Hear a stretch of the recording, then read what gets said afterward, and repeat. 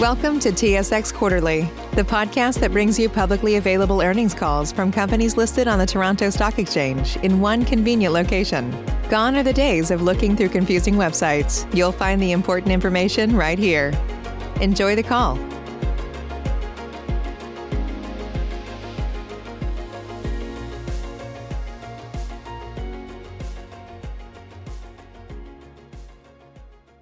For standing by.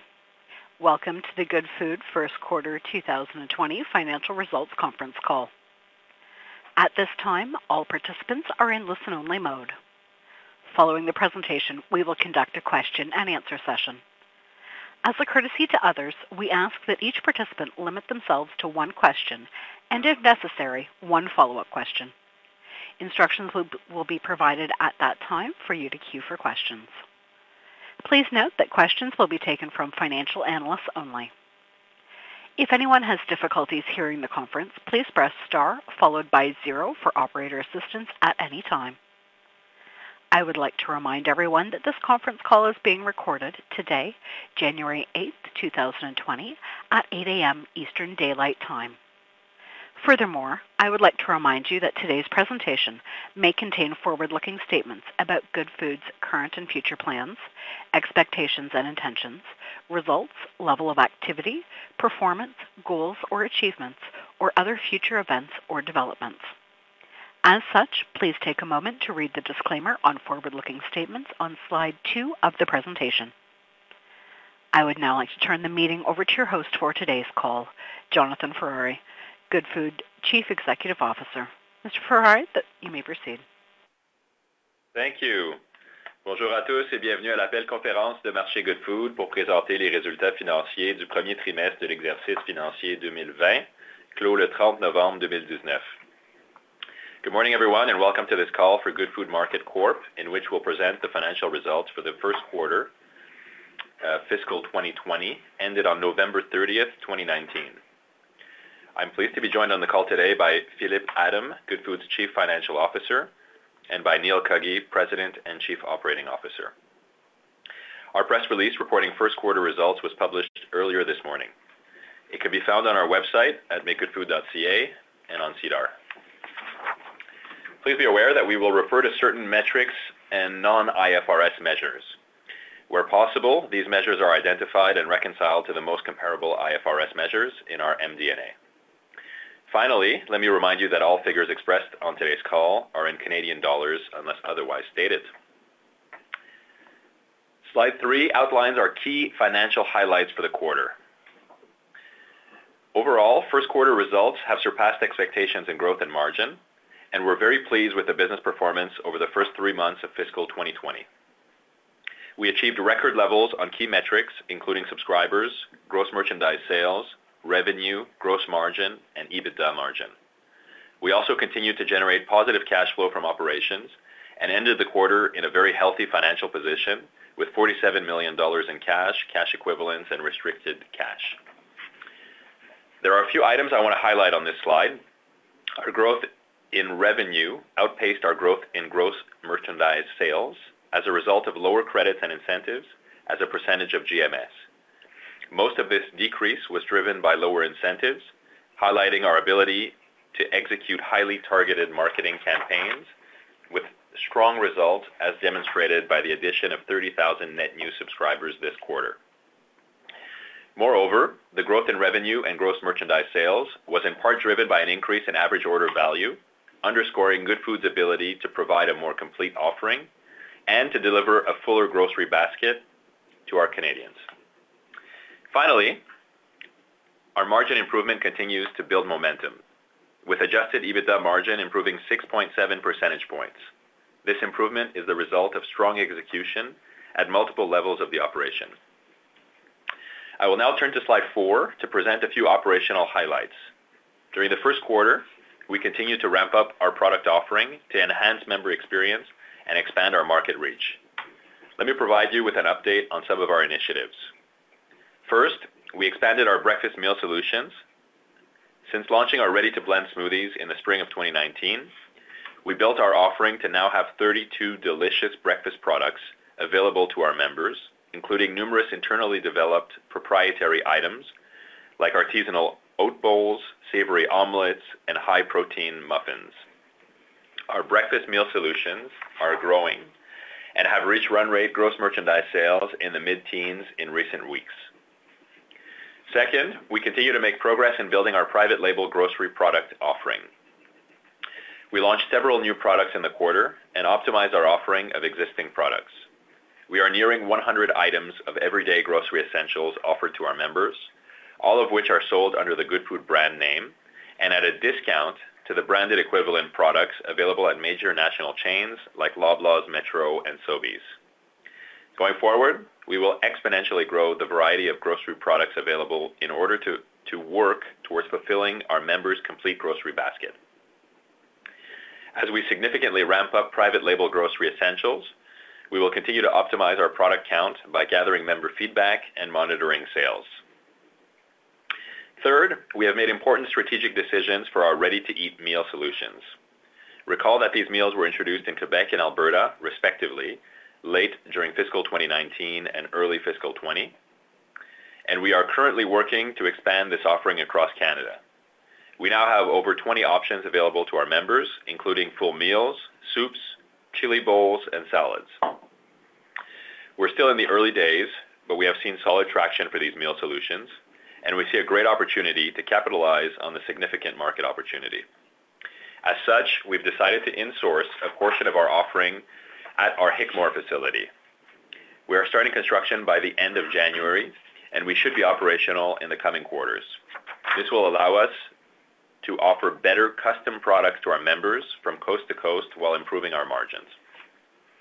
Overall, in addition to address our members' needs and enhancing the total value of customer orders, these products will be a key driver in taking a larger share of Canadians' food grocery basket. Finally, in the coming weeks, we will be opening a new 84,000 square feet production facility located in the Greater Vancouver area. As indicated in the past, being closer to our British Columbia members will translate into operational and logistics savings while ultimately increasing the quality of our service. On that note, I will turn the call over to Philippe to go over our financial performance. Thank you, Jonathan. Good morning, everyone. We can now turn to slide 5, which provides details on subscribers and revenue. We continue to demonstrate solid growth this quarter, driven both by the important back-to-school period and better-than-expected Black Friday results. At the end of the first quarter, Goodfood subscriber base reached 230,000, with the addition of 30,000 net new active subscribers during the quarter. Obtaining continued net growth on a much larger member base confirms our momentum in the market and among Canadian consumers. The subscriber growth was driven by a combination of factors, including continued growth in British Columbia and Alberta, and also in Ontario, where we now have as many subscribers as we do in Quebec, the seasonal ramp-up of our targeted marketing campaigns, and our new and expanded product offering. Revenue has also grown sharply, increasing to a record $56.3 million, almost double the revenue for the corresponding period in 2019, and 44% higher than the fourth quarter. Remember that we increased prices on November 7th in Quebec and Ontario. While the pricing adjustment only impacted our revenue for 3 weeks of the quarter, this was very well received by our subscribers, as it has resulted in few cancellations, while many opted to lock pricing in advance. Turning to slide 6. Gross merchandise sales also increased significantly to $68 million, up 21% over the fourth quarter and 83% year over year. The strong growth momentum of the first quarter allowed us to approach the $300 million mark in gross merchandise sales run rate, finishing the quarter at $276 million. When looking at the relationship between GMS and revenue, it is important to highlight that revenues grew more than GMS, as we achieve a level of incentives and credits of 17.3% of gross merchandise sales, well below the 20% average for fiscal 2019. Incentives and credits are still an effective customer acquisition strategy, but as we continue to increase our revenue base, they represent a lower figure on a percentage basis. Please now turn to slide 7, which compares our gross profit and adjusted gross profit. Our strong execution and operational improvements have translated in continued margin improvement. Despite the fact of new products being launched, we have shown a significant increase in profitability in the first quarter. Our gross profit increased to $16.2 million, and our gross margin reached a record 28.8%, an increase of 6.9 percentage points year over year. Our adjusted gross profit reached $28 million, and our adjusted gross margin reached 41.1%, increasing 3.4 percentage points year over year, on track to reach our 45% objective in the medium term. While we remain driven and focused on rapidly growing the top line and expanding the business, our strategic initiatives to extend margin are yielding expected results in line with our long-term profitability plan. The increase in the adjusted gross margin resulted primarily from lower production costs as a percentage of GMS, lower food, packaging, and shipping unit costs due to additional automation investments, operational efficiencies, increased density among the delivery zones, and purchasing powers with key suppliers, slightly offset by the launch of new product offering. The next slide shows our adjusted EBITDA and net loss. Our adjusted EBITDA loss in the first quarter decreased from the previous quarter to $3.7 million, or a margin 6.5%, which represents an improvement of 6.7 percentage points year over year, mainly due to a higher gross profit margin and stable SG&A expenses, but also despite an EBITDA drag from the launch of new products of over 2.5 percentage points. As a reminder, we continue to successfully execute our strategy, which still focuses on growth and capturing market share in the nascent online grocery industry in Canada. We firmly believe being the leader in fulfilling Canadians' digital grocery basket is the best driver of returns to shareholders. With that said, we nonetheless improved EBITDA margin 14.1 percentage points over the past 8 quarters and continue our strong and consistent execution in achieving long-term growth and profitability goals for Goodfood. Turning to slide 9 for cash flow and capital expenditures. For several quarters now, we've been able to finance our growth through cash generated by the company. In the first quarter, we are pleased to have generated positive cash flow from operating activities of $1.5 million. We've also invested $1.7 million in capital expenditures to finance equipment for the new Vancouver facility, to invest in automation and in some upgrades to our current facilities. As we continue to grow and optimize our operations, we still expect to spend between $10 and $12 million in capital expenditures in fiscal 2020. Before we conclude, I would just like to make a few comments on our next quarter.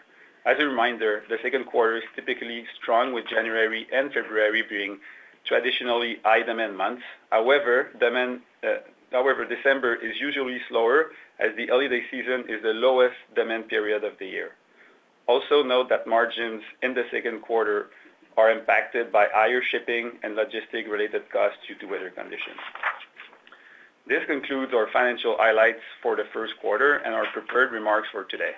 Jonathan, Neil, and I will now be pleased to answer any questions you may have. If you would like to ask a question, please press star followed by the number 1 on your telephone keypad. Please allow us just a moment to compile the Q&A roster.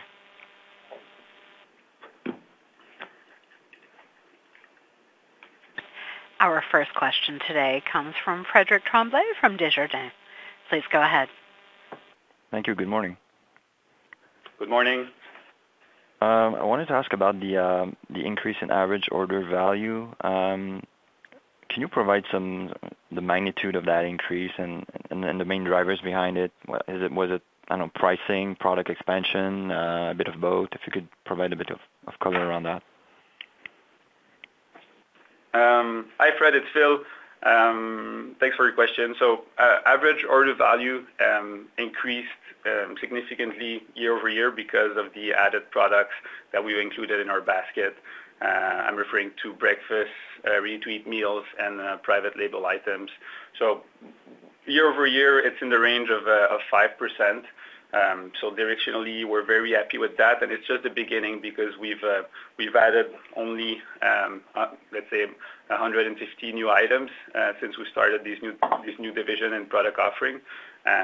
So the average order value should continue to go in that direction. Okay. And on the private label grocery items, there was a mention that the number of products would grow exponentially. Provide some details on the pace of that. You're at close to 100 items now. Where do you expect to be a year or two from now? Yeah, happy to provide a bit more visibility around that. So we, when you look at grocery SKUs, there's about 80% of sales in the grocery industry that will come from 20% of the SKUs in a typical supermarket. So we'll be targeting those 20% of SKUs that end up being the highest movers. That'll translate into, call it 3,000 to 4,000 SKUs to hit that 20% of SKUs. And we'll be working on building that out over the next 2 to 3 years. Okay, that's great. Thank you, and congrats on a great quarter. Thank you. Our next question comes from Jenny Wang from 8 Capital. Please go ahead. Good morning. Thank you for taking my questions. My first one, in terms of the new product offerings, can you give us an idea of what portion of the customers purchasing these new products are new subscribers versus existing? Sure. Thanks for your question. Primarily, we are selling our new products to our existing customers. So we do have a small amount of breakfast-only subscribers, but I would say across the board, we're targeting most of our new products to our existing customers to either increase average order size or increase the frequency of the engagement, so the average order rate that we would see on a customer. Over the next few months or during this fiscal year, we'll be creating the ability to more easily mix and match products to make sure that experience is seamless and that we can capture an order that contains ready-to-cook products, ready-to-eat products, private label products in a combination in a way that is easy and flexible for our customer base. Thank you. And are you planning on further price increases going forward, and would that be throughout all the geographies that you're currently operating in? Sure. I think our approach is, just like any other business, it's an annual general price increase strategy that we'll be looking at. So making sure that we, take inflation costs into consideration and increasing pricing across the board based on inflation. So that's kind of the general price increase strategy on an annual basis. And then on a more targeted basis, we do have the ability to vary pricing of every single product in every single geography. And so based on the demand that we're seeing, based on competition, analytics, customer shopping patterns, we will have an approach that prices differently in every single market. And so that'll be, on a more constant basis rather than annual, where we can flex that pricing to maximize demand and profitability. Thank you. I'll jump back in queue. Thank you. Our next question comes from Ryan Lee from National Bank Financial. Please go ahead. Thanks for taking my questions. Congrats on a good quarter. Just had a follow-up in terms of the incentives as a percentage of GMS. Are you able to give further details on that? Was that planned, or was it just a result of the general market in taking up the incentives? And what should we look for in terms of the rest of the year? Is this a good base to work off of? Hey Ryan, thank you for the question. It's Neil here. I'll take a first stab, and then I'll let Phil talk about the going forward numbers. What we've always said to investors and to the public is, that credit and incentive line is really a function of the speed of growth. So with very, very high growth comes a bigger gap between our GMS and our IFRS sales number. And still with the pretty aggressive growth that we've had, it's smaller in percentage terms than in the past. which means that some of that will mathematically just reduce the credits and incentives.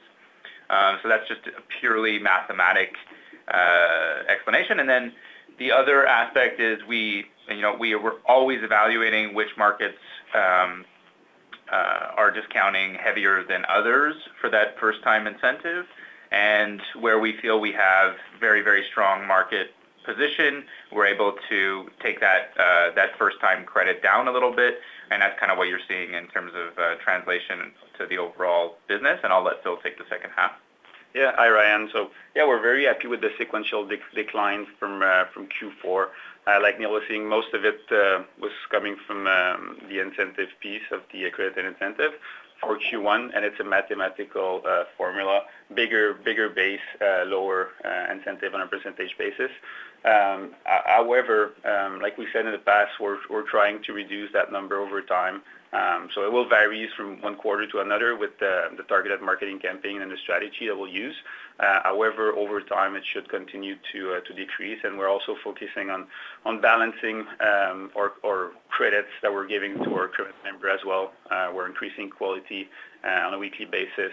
Therefore, balancing the credit piece of the credit and incentive is also a focus of ours for 2020 and the year to come. So. Okay, thanks. And then my last question is kind of related to the general market, and particularly some of the, I guess, traditional grocers have been talking about increased competition and in the online space. Have you guys noticed anything over the recent weeks and months? Has that stepped up, and how does that impact you guys? Sure. In the ready-to-cook meal space, I would say competition is stable. We definitely have a few competitors that continue to develop the market with us. We saw the consolidation of Cook It and Miss Fresh in Quebec this quarter. So I think overall consolidation is a healthy thing for the unit economics of the industry, reduces competition, and gives a little bit more scale to the companies. I think online groceries and meal kit businesses are industries that need scale in order to become profitable and in order to be able to compete in the long term. I don't think that move to combine Miss Fresh and Cook It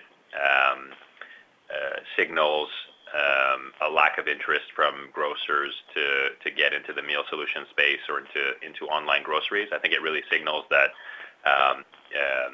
companies need to get scale, right, in order to have leading market share and get dominant market positions that can be sustainable over time. And then, in the broader online grocery landscape, we see that the large grocers continue to tinker and to work on their longer-term strategy, but we have not seen any direct impact from that on our business today.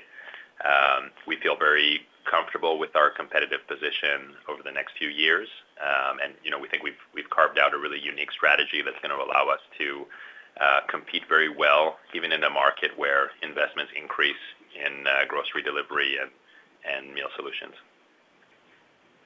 Okay, thanks for taking my questions. Our next question comes from Raviel Afzaal from Canaccord. Please go ahead. Morning, guys. Congrats on a very strong quarter. A couple of questions. First on SG&A. You had very strong customer ads in this quarter. Probably, like if I understand correctly, this will be the highest ads for fiscal 2020. Correct me if I'm wrong, but if that's the case, then should we see SG&A remaining relatively flat compared to Q1 fiscal 20 levels in the subsequent quarters, or do you see any significant step up in the SG&A because of employee hires or new product offerings? Hey, Raviel, it's Philip. As you know, SG&A includes multiple components, including marketing, but also salaries of office employees and other items that we invest to build the new businesses and launch new products. As we grow the business and aim to become the Canadian leader in online grocery, We've had world-class people to help us bring the business to the next level. And I don't know if you saw our new IR deck that was on our website this morning, but we're seeing that the G&A portion of the SG&A represented between 35 and 45% of SG&A total. Therefore, I think investing in the SG&A piece will continue to be something important for us. And the S, which is the marketing, should still continue to be a big investment of ours.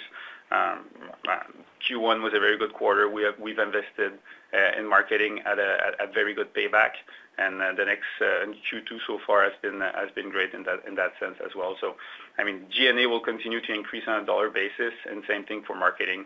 And on a percentage basis, this should continue to be in the same range. Yeah, that's exactly right. And the thing that I would add as well is, our ready-to-cook business continues to drive towards profitability, but it's important to note that we have a few points of EBITDA margin that's invested into our new product offerings. So ready-to-eat, breakfast products, private label products. There's a few points of EBITDA margin that are purposefully being invested into that. Very helpful, thank you. And then when you look at your overall incentives and you take out just the quality incentive piece out of that, do you see any opportunities to optimize that and reduce the money being spent on quality incentives? Yeah, hey, Ravil. You're saying on the operational quality or on the non-quality? Sorry, I'm talking about on the revenue side. I'm talking about the credit incentives, and within the credit incentives, you also have quality incentives. Yes. So that's what I'm talking about. Product being returned back to you. Yeah, perfect. Yeah, so we don't actually have returns because it's perishable. So whenever there actually is an issue, we'll just credit the member and let them keep it. So, but yes, absolutely. Like we've made actually some pretty amazing progress over the last 2 quarters on just executional quality across the board. As Phil mentioned in the prepared remarks, the winter snowstorms are never easy on a logistical business like ours. So we've gotten a lot better on that as well, and have a pretty solid plan for this winter season versus past winter seasons. Opening the Vancouver facility is going to help massively as well. As you know, the Rockies can get shut down for days at a time in the winter with avalanches and snowstorms. So, we're not promising any massive changes in that, and I would go with Phil's guidance, but it's slow and steady progress across the board as we increase the number of SKUs, add new facilities, and continue to invest in the team. We also have some great tech. We hired a new CTO who has a lot of operational experience that's going to help put a lot of tech into the ops, which should lead materially to some changes in the coming quarters. Perfect. That's good. That's all for me. Thank you, guys. As a reminder, if you would like to ask a question, please press star followed by the number 1 on your telephone keypad. Our next question comes from Michael Glenn from Raymond James. Please go ahead. Hey, good morning. Are you guys, so you're highlighting the positive cash from operations this quarter. Can you provide some indications for how we should think about that for the balance of the year? It swung positive, negative through 2019. I'm just wondering if you can, do you think it'll be consistently positive this year, or should we think of some swings quarter to quarter? Hi, Michael. It's Phil. So as you know, like in 2018 and 2019, we're able to show positive cash flow for the year. There's definitely swings between quarter. Like for instance, even though we were positive cash flow almost $1 million in 2019, our cash flow in Q4 was from operation was negative because of the summer. We have a lower demand, lower subscriber adds, which impact our negative working capital structure. So Q1 was pretty good with $1.5 million. We're happy with that. We should definitely see some swings in the quarter. You should expect that, and you should definitely expect negative working capital impact in Q4 and a negative cash flow from ops. Our goal is still to have cash flow from ops neutral while growing at a fast pace. So we're gonna try to achieve that in 2020. And yeah, so you should expect swings, but so far very happy with the cash flow from ops in Q1. Okay, and then on the 10 to 12 million in capex, can you provide? Is there a bucket sort of breakdown you can provide to that, like where that capital is getting spent? Yeah. Hey, Michael. I'll take that. So we're not adding much capacity other than the Vancouver facility. That was one of the major capex plan for fiscal 2020. And then the rest has been continuing to invest in automation to increase profitability, gross margin, predictability of the business. So it's really those two buckets. And then, as we said in the prepared remarks, we've, finalized the location inside of our facility for our ready-to-eat in-house facility, which, as you know, we've been outsourcing for a while into third-party production. So that'll cost a little bit there. But in terms of scale, automation still remains the largest, and then Vancouver, and then ready-to-eat. That's probably the three biggest buckets. Okay. And in the 10 to 12, because you have another line on your cash flow statement, intangible assets, does the 10 to 12 exclude what would be that amount in the acquisition of intangible assets? Because it was 200,000 this quarter. Yeah. Hi, Michael. So intangible relate mostly to the ERP system that we've implemented, and that's part of the 10 to 12 million that Neil mentioned. It's not the biggest capex investment we're going to do this year, but it's still significant enough to be mentioned and to be discussed. And the ERP system is changing the way we're looking at we're operate the business, and it's going to help us definitely launch new products faster and control a bit better the operation. Okay. No, I just wanted to clarify that is included in the 10 to 12. Okay. Yeah, it is. Thanks for taking the questions. Yep. Thank you. And we have no questions in queue at this time. I'll turn the call back to the presenters for closing remarks. Thanks very much for joining us on this call. We look forward to speaking with you again at our next quarterly call. This does conclude today's conference call. Thank you very much for attending. You may now disconnect.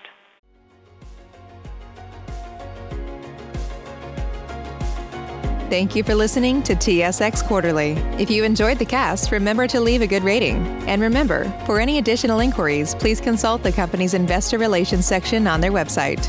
See you next time.